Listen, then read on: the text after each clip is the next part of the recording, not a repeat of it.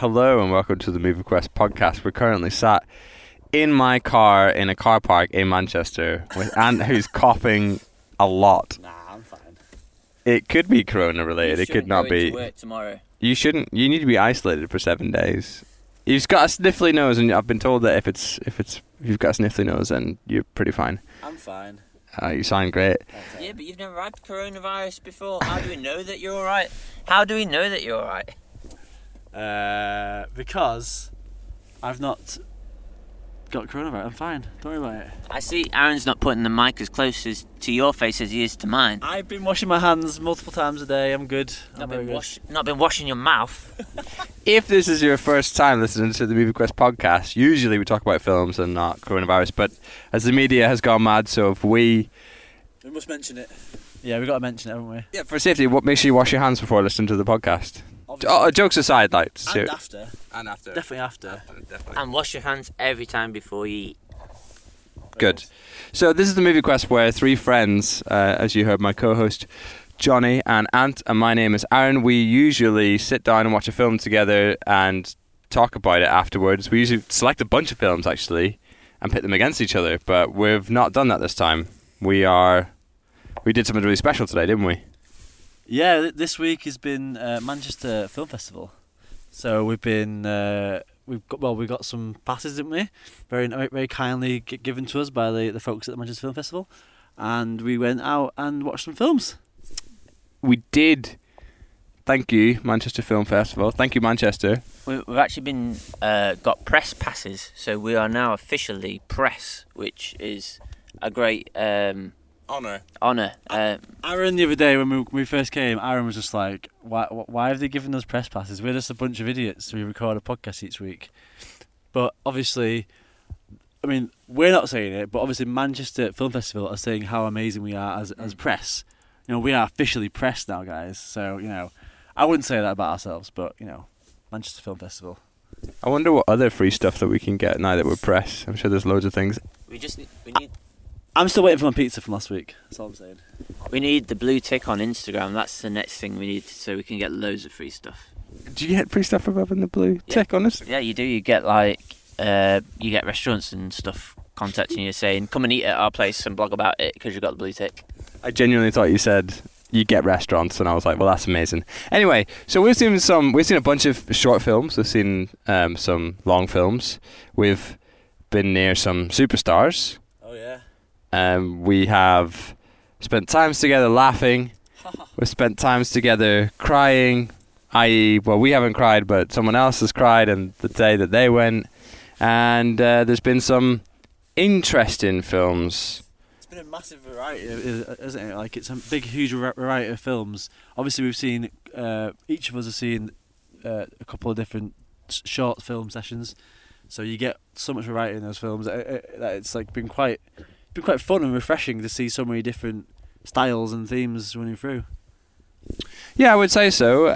So basically, we'll break it down into the different days that we've been. So Ant and I came last Sunday, and we saw the first set of short films, and then we saw a film called Lost Transmissions later on. But we'll talk about that a little bit later on. Do you want to walk us through some of the shorts, Ant? So for the Manchester Film Festival, there was 10 short film sessions, and we only saw, I think between us have seen 2 of them.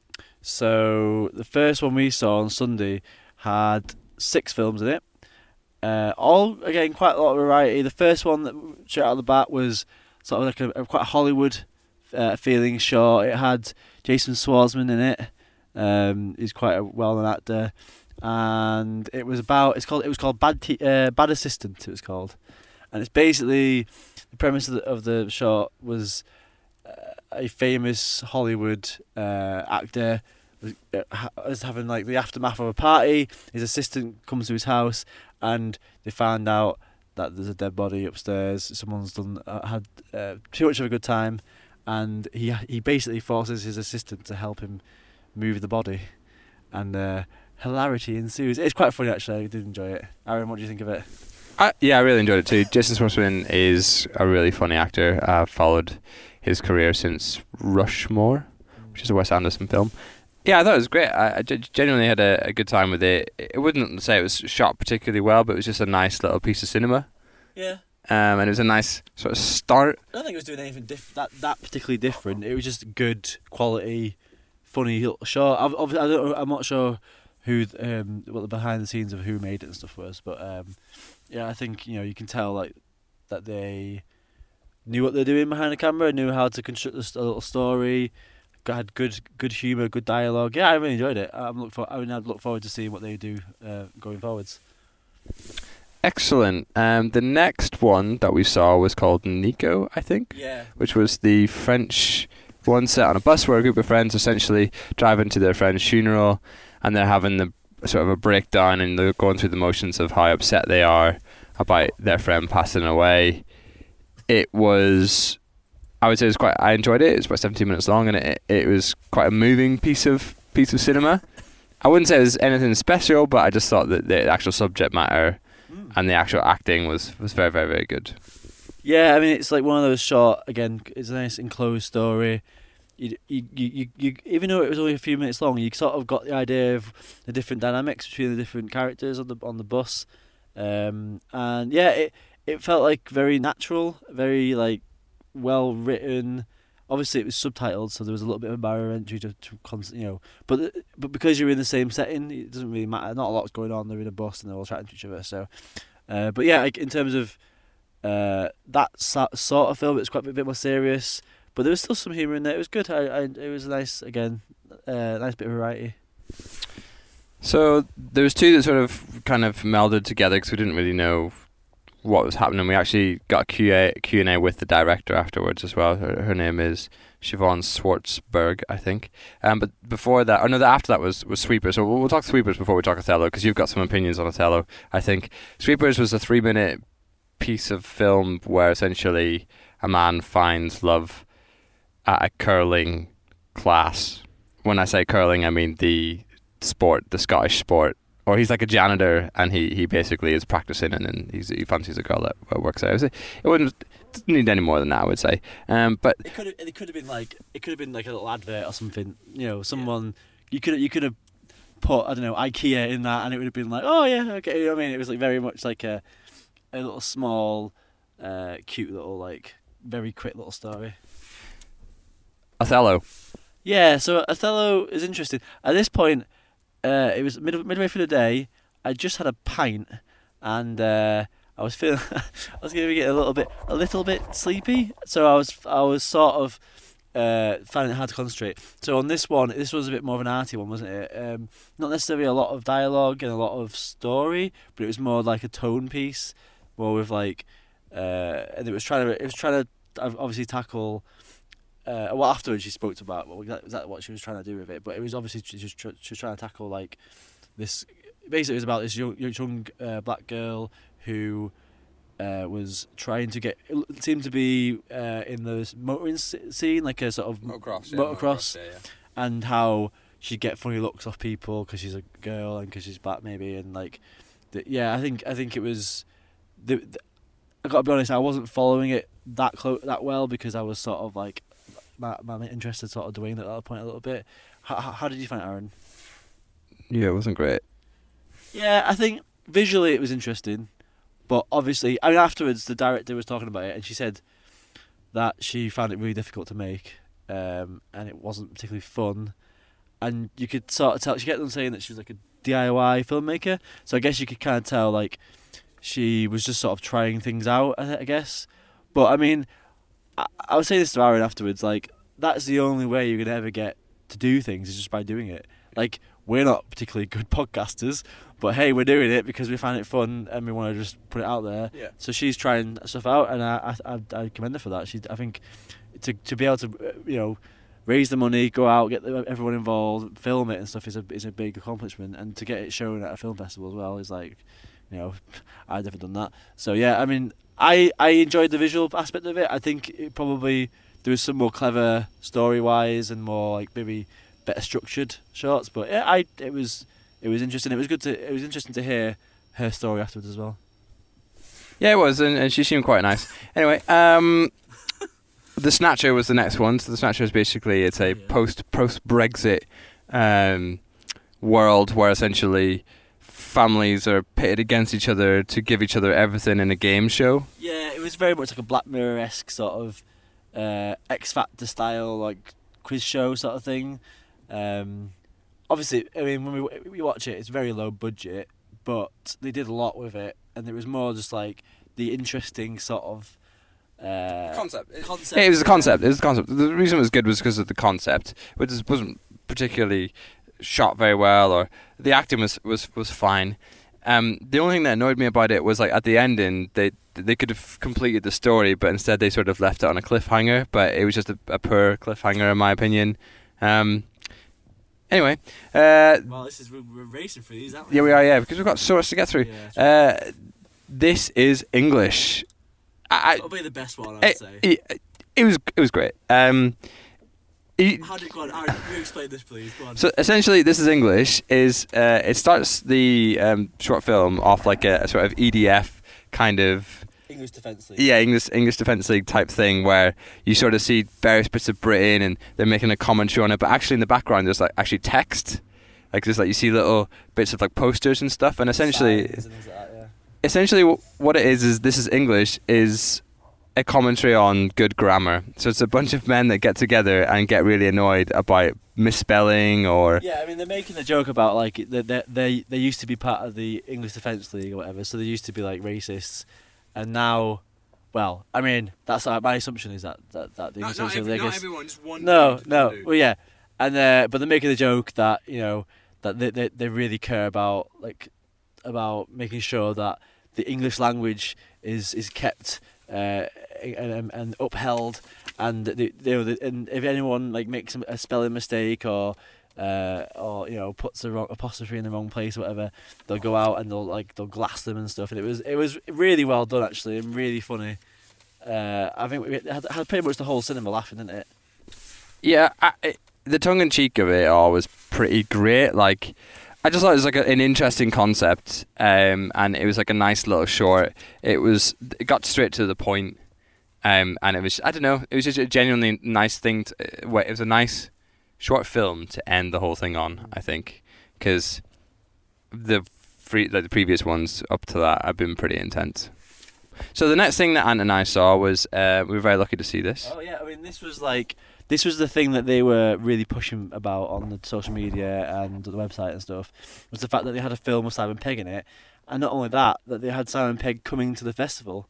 So the reason why he came to the festival, you talked about it, a little bit of a intro to the film and a bit of a Q&A afterwards, but he was supposed to be filming Mission Impossible with Mr. Tom Cruise. But obviously because of the coronavirus, it sort of pushed everything around and it's delayed the film, so they're not shooting it. So he had I think he said he had a couple of weeks of just nothing to do. So he went up to Glasgow for a film festival, and he came back down to Manchester to show this film at the film festival. And it's his like big starring role, probably I think one of his first dramatic roles. I think. Yeah. And basically, I mean, Aaron, do you want to describe the film? Yeah. So I'll just the synopsis is easier. So it's a film directed by Catherine O'Brien. It's a true story. Yeah. Based on a true story. So essentially, when an acclaimed music producer goes off his medication for schizophrenia, his friends chase him around the LA music scene to help commit him to a psychiatric hospital, revealing the troubling inequities, thank you, of mental health care inequities of our mental health care system. Not our mental health care system, America's mental health care system. And it was a eye-opener, in my opinion, for that. Let's talk performances. Both of the main actors and actresses, so you've got Simon Pegg, Juno Temple are the main two people. They are amazing. Yeah, they were really impressive. So going into this, you think Simon Pegg, you know him for his comedy. Usually when comedians go into dramatic roles, they can be really good. It depends on the role, obviously, and depends on the comedian. But I was a little bit hesitant because it's Simon Pegg, and I've not known him to do that much dramatic performances. But once you settle into it, and once I think he settled into it, it really worked, I think. Yeah. He managed to pretty much, him and both of them carried the film. Actually, I think I would say actually she carried the film more. She was amazing. Yeah. So how do we? So it's set in America. Yeah. It's in LA. So it's basically it starts off. It's them meeting for the first time, in like a house party. I think it's the first time, or one of the first times they met, and they basically become friends. He is a music producer, and he basically helps her re-record a lot of her old songs that she wrote when she was younger, and sort of she's working like as a phone receptionist or something, and he gets her to think more about her life as a creative person. Yeah. And sort of kicks that whole side of her off again, whereas he at the same time. It's kind of at the end. Yeah, he's very. So it talks about it. He's a very unstable guy. He's on medication to keep him sort of stable, and for some reason he goes off it. I don't know why they said he comes off it. So essentially, he did loads of drugs in his youth, and that triggered something within him that caused him to get schizophrenia.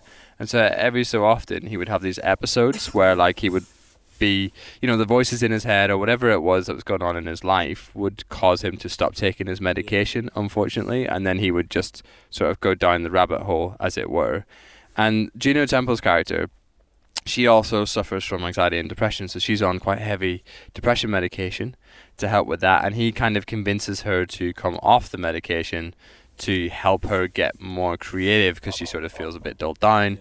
And essentially, the film takes you on this sort of like weird journey where they are going through just having the illnesses that are sort of ruling their lives. It sort of just follows you sort of through a moment in their life, I guess, where they're together in that. But it was interesting actually because I don't want to spoil it actually because I would say this one film out of the whole festival is probably one that you are going to be able to watch. It will be on Netflix at some point, I would have thought. So I don't want to necessarily spoil it too much. If you don't care, we can talk about it. But yeah, like I kind of like their relationship. Yeah, I love it because I kind of expected them to go down this romantic side of the relationship, but it didn't go that way, and that could have been quite easily done. And I think them not doing that was actually a big benefit to the film. We talked about it afterwards. The film, for me, reminded me a lot of Garden State in the similar way of her being on antidepressants for years and then slowly coming off them.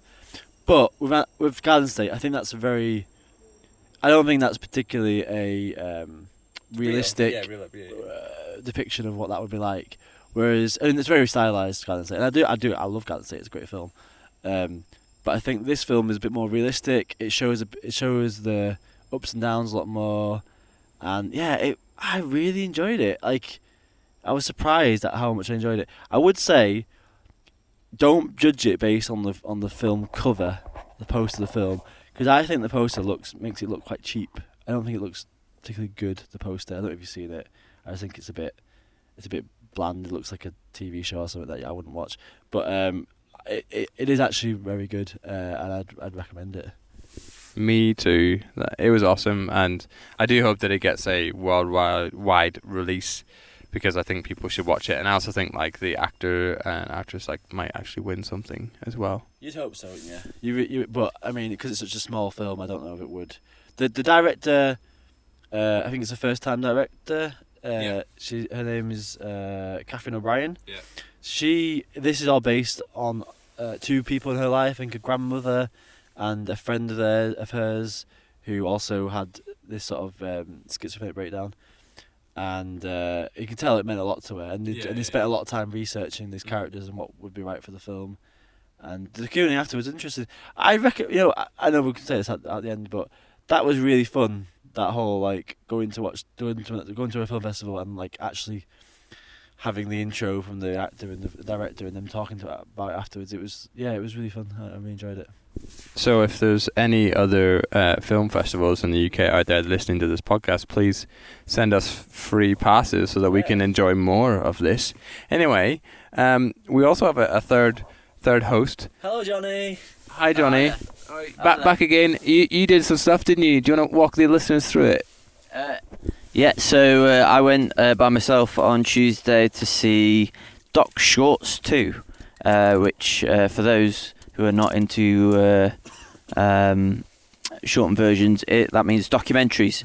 So I was a little bit late, so I missed the first short film, but from the director's questions and answers later, I found out it was about Fort William Football Club, and it was a 6-minute little documentary about them, and that one was called A Long Way to Winning. But there's only 2 films that I really wanted to spend some time talking about. The first one was called Matthew versus Pritchard, which is about a guy called Matthew Pritchard, who you probably don't recognise his name, but he was one of the main guys in Dirty Sanchez. So yeah, I know Pritchard. It's basically a 15-minute film just sort of talking about what he's actually doing now with his life. So 15 years ago, Dirty Sanchez was like the big thing. It was like Jackass was first, and then Dirty Sanchez was like Welsh's or Wales's equivalent to Jackass. And like people like smash, like if you've never seen it, basically it's a show where people just like get really, really drunk and like throw tables at each other. Yeah, and like do pranks on each other, like if someone falls asleep, then they'll just get all the hair shaved off, or like a tattoo done on them, or just. That teleports me back to such a specific time in my life.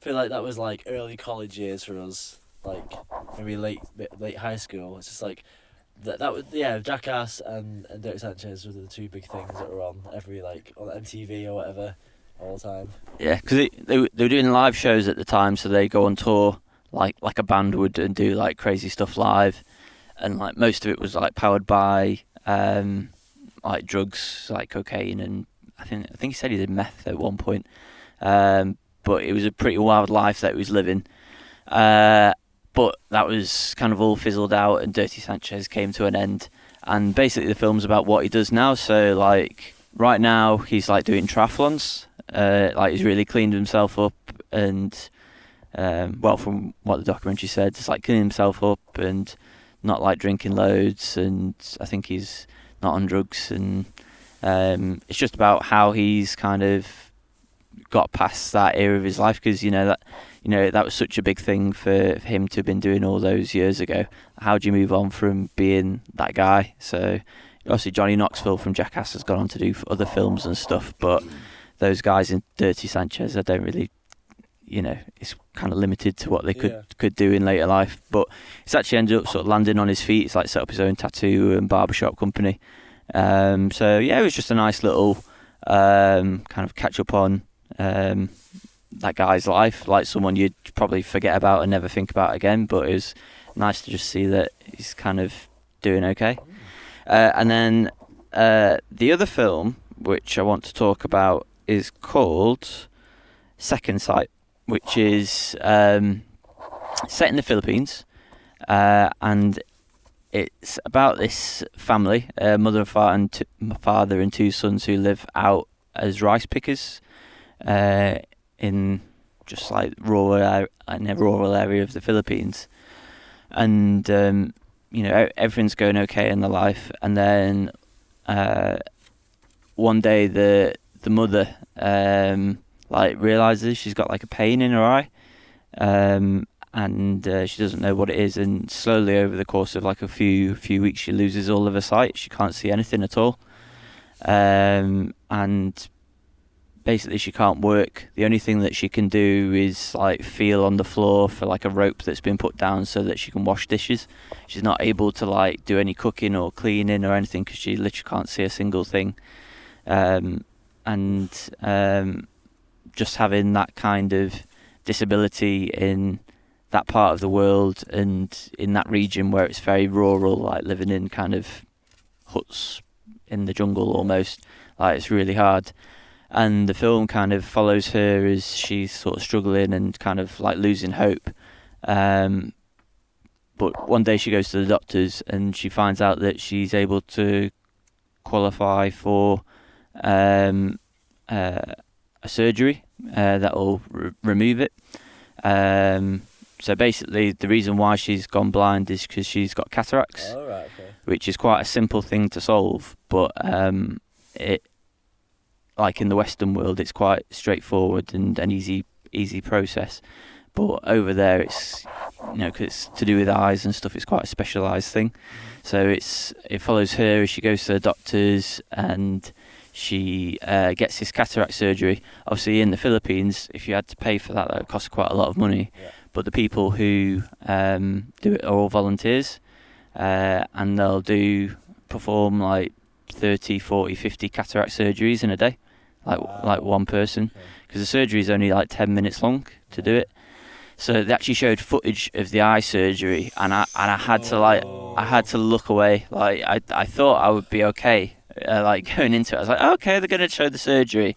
Did they tell you up front they were going to show? No, because it wasn't done overly as like a talk over documentary. It's kind of just like following the family's journey.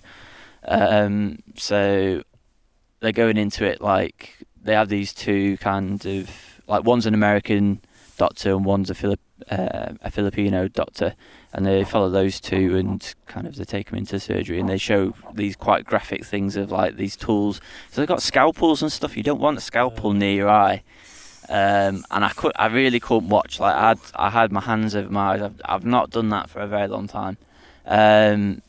But she comes out of it and then she can see again. Her eyesight's restored, and I think everyone in the cinema was like really sobbing at that point. You could just hear it. Everyone's like, but yeah. Did you cry? I think I got a bit watery-eyed. I don't think I was like blubbering. Is this watery-eyed like the last time you got watery-eyed, or is this like actual watery-eyed? Well, I think last time was Captain Phillips, and you know it is quite an emotional scene. But this one was because it's a real person, it's real life, and you could see the change that it meant to these people living with it. Yeah, it was really hard hitting, and the music that went alongside it was just perfect. It was, again, like I keep saying it, like a Lapaluxy style kind of music, which you know hard to describe, but you should just Google it and listen to it. So yeah, I can really recommend that film. That one's called Second Sight. One of the best things is what they do is they have all these patients from the surgery all lined up down this corridor, and for the first like 24 hours they have like bandages over their eyes. So they go down each person one by one and remove the bandages, and it's straight away they'll be able to know if they can see or not. So this person just goes down one after another, and then the sight's been brought back, and they're like, this is amazing. And then the doctor's like, that's great, I'm glad for you. And then moves on to the next one. So it's not like a massive thing for them, they're just kind of moving along, but for the person involved, it's like a big life-changing event. So yeah, there were a couple of other documentaries, but to keep this concise, we'll pass back to Aaron to talk about the next session. The next session was tonight. We are here on a Thursday evening, so this is normally when we record Secrets. We record the podcast on a Thursday most of the time. So we saw short session 10. So I'm just going to read them out, and then we can go through them all. Yeah, just to mention, we would have liked to see more of the sort of because there was a lot of feature films at the festival. Yeah. It just so happened that our schedules didn't really line up with it, and because it's in Manchester and we have to travel in, it takes quite a bit of effort to get in for it. So I think there was like a lot of new films that have come out, and then there was a load of old ones as well. Yeah. So there was The Beach was on tonight. Requiem for a Dream, Crouching Tiger, Hidden Dragons on Saturday. Yeah. So yeah, a lot of big sort of classic films as well. But unfortunately, we hadn't a chance to see any of those.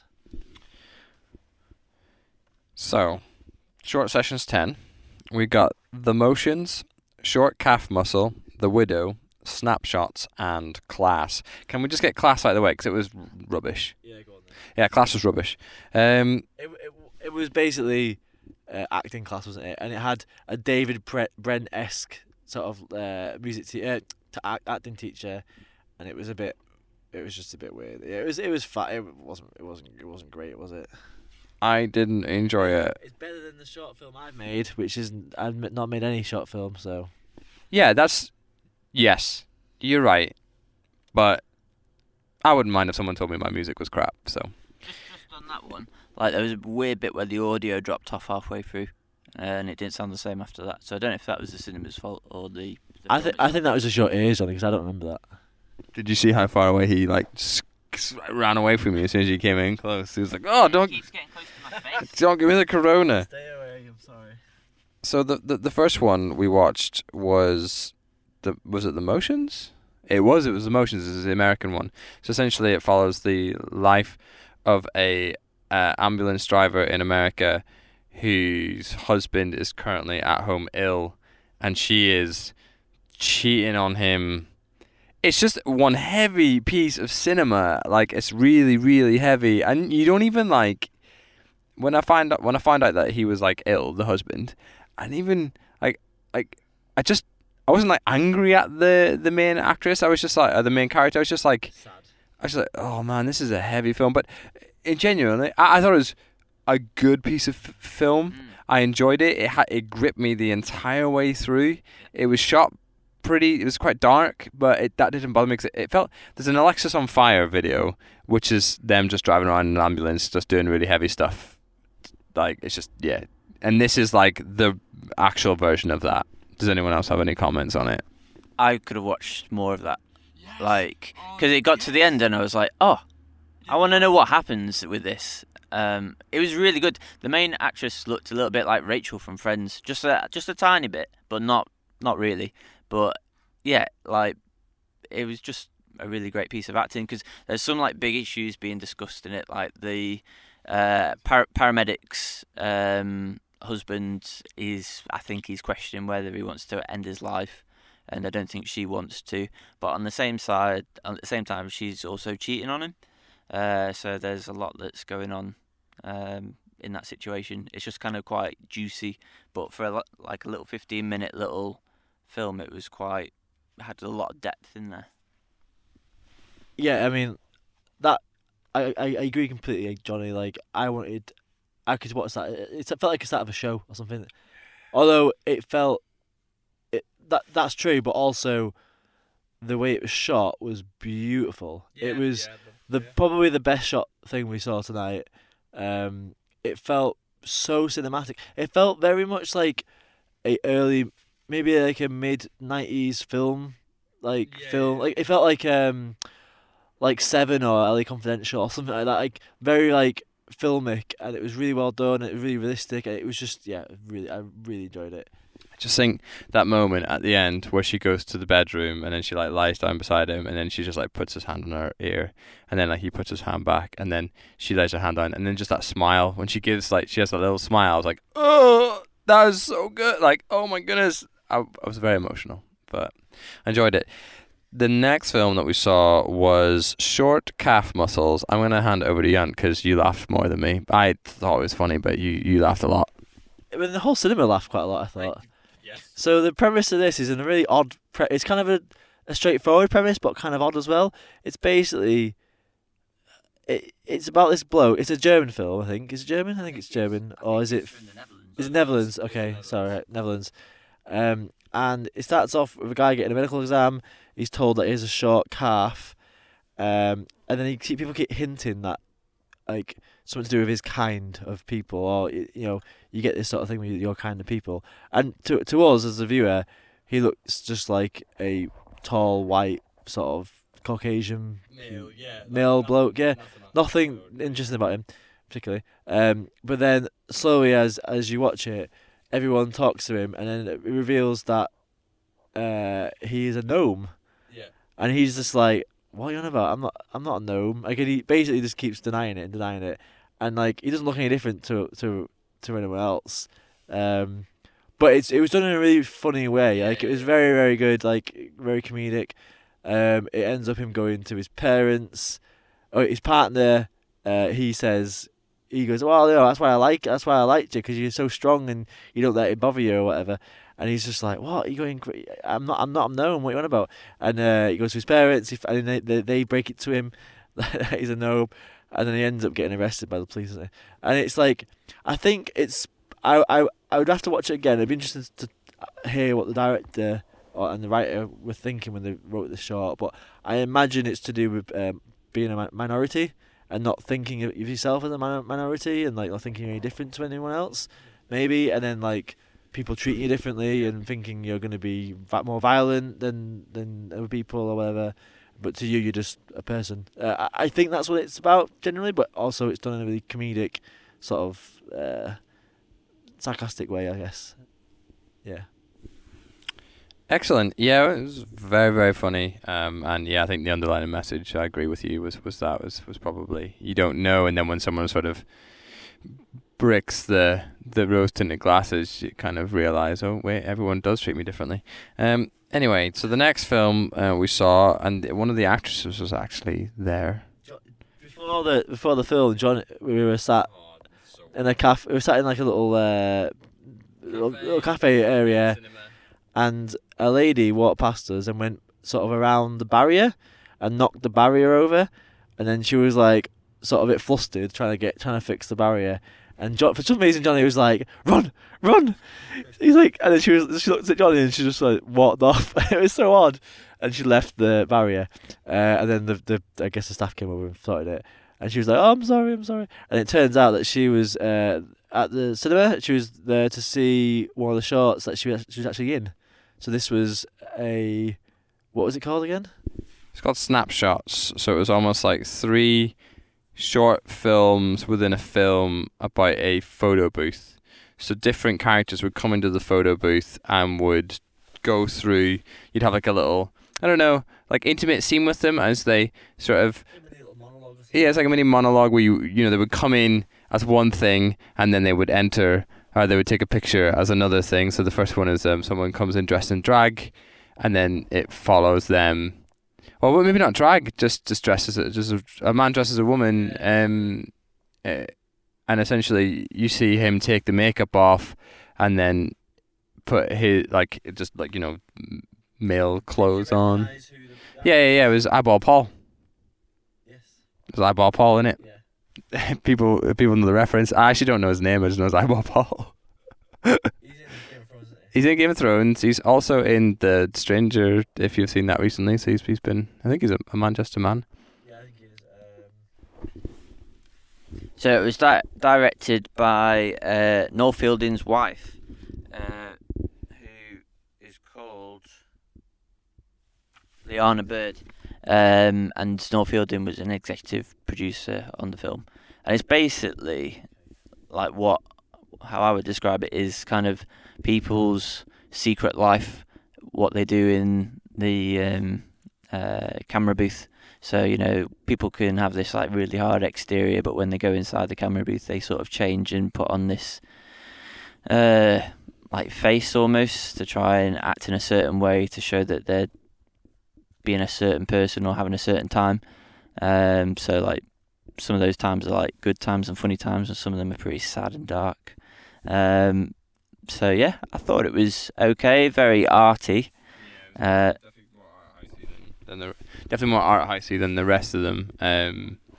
But I kind of really enjoyed like the little sort of drop into their life that you would kind of get, and I was really excited for the reveal at the end. So Paul Kaye was the person that was in the first one. The second one was the actress that we don't know the name of, who was actually at the showing. Apparently, she used to be in EastEnders, according to the lady who was talking to us after the documentary sessions. And she is pretending to fake, or they're trying to fake a marriage or something. So it's some random person that they met online or something. Anyway, so you see that, and then the third one is a janitor who comes in and basically is like puts on like a Hawaiian shirt and then fakes that he's on holiday and starts sending all these postcards to random women. That was pretty. He's also a famous actor. Yeah, he's a famous actor. Yeah. People come to this podcast to listen to our extensive knowledge about actors and actresses in films and directors, don't they? But and you said you really liked it. You came out and you were vibing off it. I did enjoy it, but maybe not as much as you. It was just like fun. It was just a fun 3-minute three little short stories wrapped into one. I just thought it was just fun and cute. Yeah, because it would take the photo. It would do the whole session, the whole like bit before taking the photograph. They'd just sort of either reveal who they were or they'd like dress up or whatever, and then it was like a photograph was taken, and then they'd do a little reveal of what they were using it for. And it was, I don't know, I quite liked it. It was just fun, and it was all like each of them was shot in a different way. So like one was black and white, and one was one was like green screen sort of colour thing. Yeah, I just thought it was just a fun little concept that someone obviously had the idea for as a short film. And it worked really well. Excellent. So then the screening ended on the, I'm going to call it the pièce de whatever that phrase is, Resistance, yeah. The best thing that we've seen all of the festival. It's called The Widow. Can't even remember where it was set, but it's sort of like a 1960s gangster homage with a real low budget, sort of. Real low budget, so it's a black and white, sort of taking notes from like Casablanca. I would say it's a better North by Northwest. I'm sure there's people out there that would watch that and think, yeah, I agree with Aaron, and he's right on that. So essentially, it follows this lady who's currently having an affair with a mobster. She's married to a mobster. The mobster that is having an affair with her kills her husband, and then realizes that she has to, or that mobster has to kill her because she knows. This is great. The more complicated this gets. Yeah, Antonio is the guy that she's cheating with. So he kills her husband, and then Antonio tries to kill her, and then essentially it just takes us on this like mental chase where she like breaks free and starts killing the gangster mobster man, and it's basically the best thing I've ever seen. So one of the things that confused me in this, so I must have missed the intro. Like I think there was an intro bit of text. I don't know if it's a true story or not, but potentially it might be. I don't know, but I think the film was filmed in Melbourne in Australia, right? But the whole way through the film, they're all speaking Italian. So I thought, they're trying to do some sort of Italian thing, trying to do an Italian gangster thing, and then randomly, halfway through it, a guy comes to help sell her sell the house. Who's Australian and talking English, and I was just really like, what? It sort of pulled me out of the film. Really odd. It was really odd, and that for me it was a strange concoction of some parts were quite well filmed. Some parts were like must have been really expensive. As a short film, must have been super expensive to film. Think? Yeah, because if you think about all the cars they had to get, they had all the old-fashioned cars. Yeah, like they had loads of some of the shots. Yeah, and they had like guns, and they had they had loads of they had a bunch of different settings they were in. They had loads of different actors. I actually think it probably cost quite a lot of money. But then they had these sections which were shot awfully, really poorly shot. So they ran out of money or something, and they had to just carry on making it without any of the decent equipment. I don't know. Yeah, Johnny, what did you think about this film? I didn't really like it that much, to be honest. It kind of felt like, LA Noire, the game. Yeah. It kind of felt like a bit of a section like that. It's got all the elements of like a good mobster story. It's got like a lot of action and a bit of intrigue, but the story in itself was, I don't know, I just thought it was a little bit boring, to be honest. So it had some good elements to it, but it looked really nice, but when anything's just black and white from the outset, I'm kind of just like, I'm not a massive fan. You justify this sort of thing. Yeah. Like Mad Max, when Mad Max did was it like black and chrome version or something? That's like a really good use of black and white. This one was okay, I guess, but just, I don't know. It didn't have the story there to go with it. It felt like it was someone pretending to... Someone has seen a lot of gangster films and thought, I can make that. I can make one of those. And they just had a go. Preach. Again, fair enough, you've made something better. I've never made anything like that. But it felt very surface level. It felt very much like someone's idea of what a gangster film is without actually understanding like what makes a good story, I guess. And it was the longest short story. It was the longest short film out of all of them. I think it was 28 minutes. It was very long.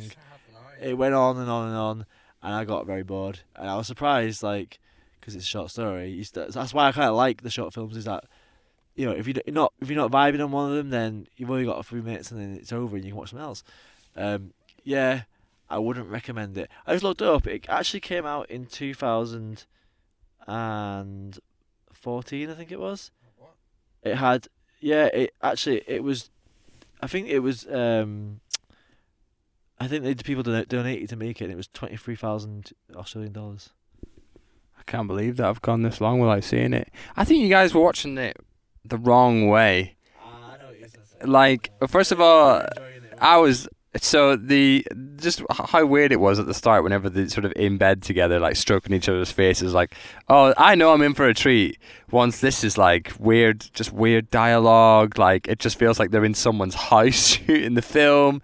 And then when, like, you know, when they pull up to her house and it's just like a house. It looks like it's like a 2-bed semi, like that's like just up one of our roads. Oh no, yeah. And like he gets at one point he gets out his car to go open the gates, and he's tiny little gates, and you're thinking this is like the Don of like or whatever, like some Italian mobster family, but he's like it just looks like your granddad's house, isn't it? Like it was very odd, yeah. And like the bit, you know, when they're like walking back from the party, and you can clearly see that they've paid to have like some sort of like 1960s like car company have sort of lined them all up, and it doesn't look normal at all.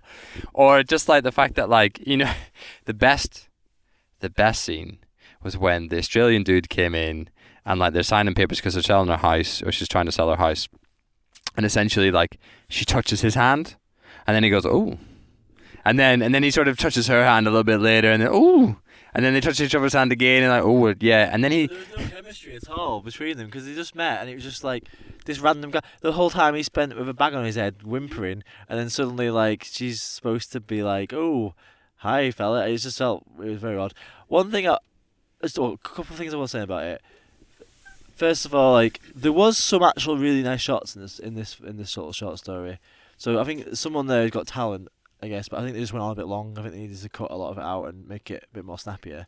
Like the shot at the end, the drone shot, was really good. But one of the problems I had with it was really trying to go for that sort of Godfather feel, but then it was the way that it was shooting a lot of the shots. You could tell it was like, oh, that's a GoPro camera. Like it just felt very modern or YouTube-y. And it just felt like at odds to each other. It didn't feel very cinematic and like classic or whatever. However, you know, I don't want us to just spend the whole time just slating it. There was some good stuff about it. I thought the actress was pretty good, actually. I thought she was really quite good. I thought if it was cut down, it could be more interesting. But, you know, there's some good bones there, I suppose. And I think there's someone who's quite talented. It's just, I think it went on a bit long, and I think they just maybe ran out a bit of money. I'm really happy that we spent a lot of time on the best film that we've seen at the film festival. So I think we're going to conclude there. There's like the animations are on a Sunday afternoon, so I think I might try and get down for the last little bit, because that's the one I really, really wanted to see, and if I do get down to see it, I'll talk about it on the podcast. But most importantly, listeners, if you do get the chance to go to a film festival, or if you're thinking about it, it's pretty cool. Like, it feels, the vibe is very cool. Everyone sort of feels very inclusive, and everyone's in it together. But again, most importantly, thank you so much, Manchester Film Festival, for allowing us to come and pretend to be press and pretend to like know about film. Yeah, I mean, like when me and Aaron first went in, I think we were both a bit like, what? Because we've never done this sort of thing before. Like, oh, what do we do? Is this? Are we cool? But it turned out it was really chill, wasn't it? It was just like, just a lot of people who were like film, and just it was really good experience. So I'm gonna go try and get to again. I think for the amount of films we saw, I think it was actually not that bad a price. I think to actually go, I think it was only like maybe £10 or £15 to see like 5 films or something. It was definitely worth going, I would say, as a day out. But yeah, I recommend it. Yeah, definitely recommend it. I mean, I've been to the Kendal Film Festival quite a few times. Obviously, it's different kind of clientele, but yeah, I think it's a good emerging film festival. and it's nice to have something in the local area and not have to go down to like London to see some of these films. So yeah, definitely recommend it. Let's hope it gets bigger and better in the future. Well, time will tell. Otherwise, that is it. We are signing off for today's episode. Wait, one more thing. Ant has some incoming news. Just remember to wash your hands, everyone, and I apologise, Aaron and Johnny, for infecting you with coronavirus. You had the sniffles. You don't have coronavirus. It's fine. Thank you so much, guys. Bye.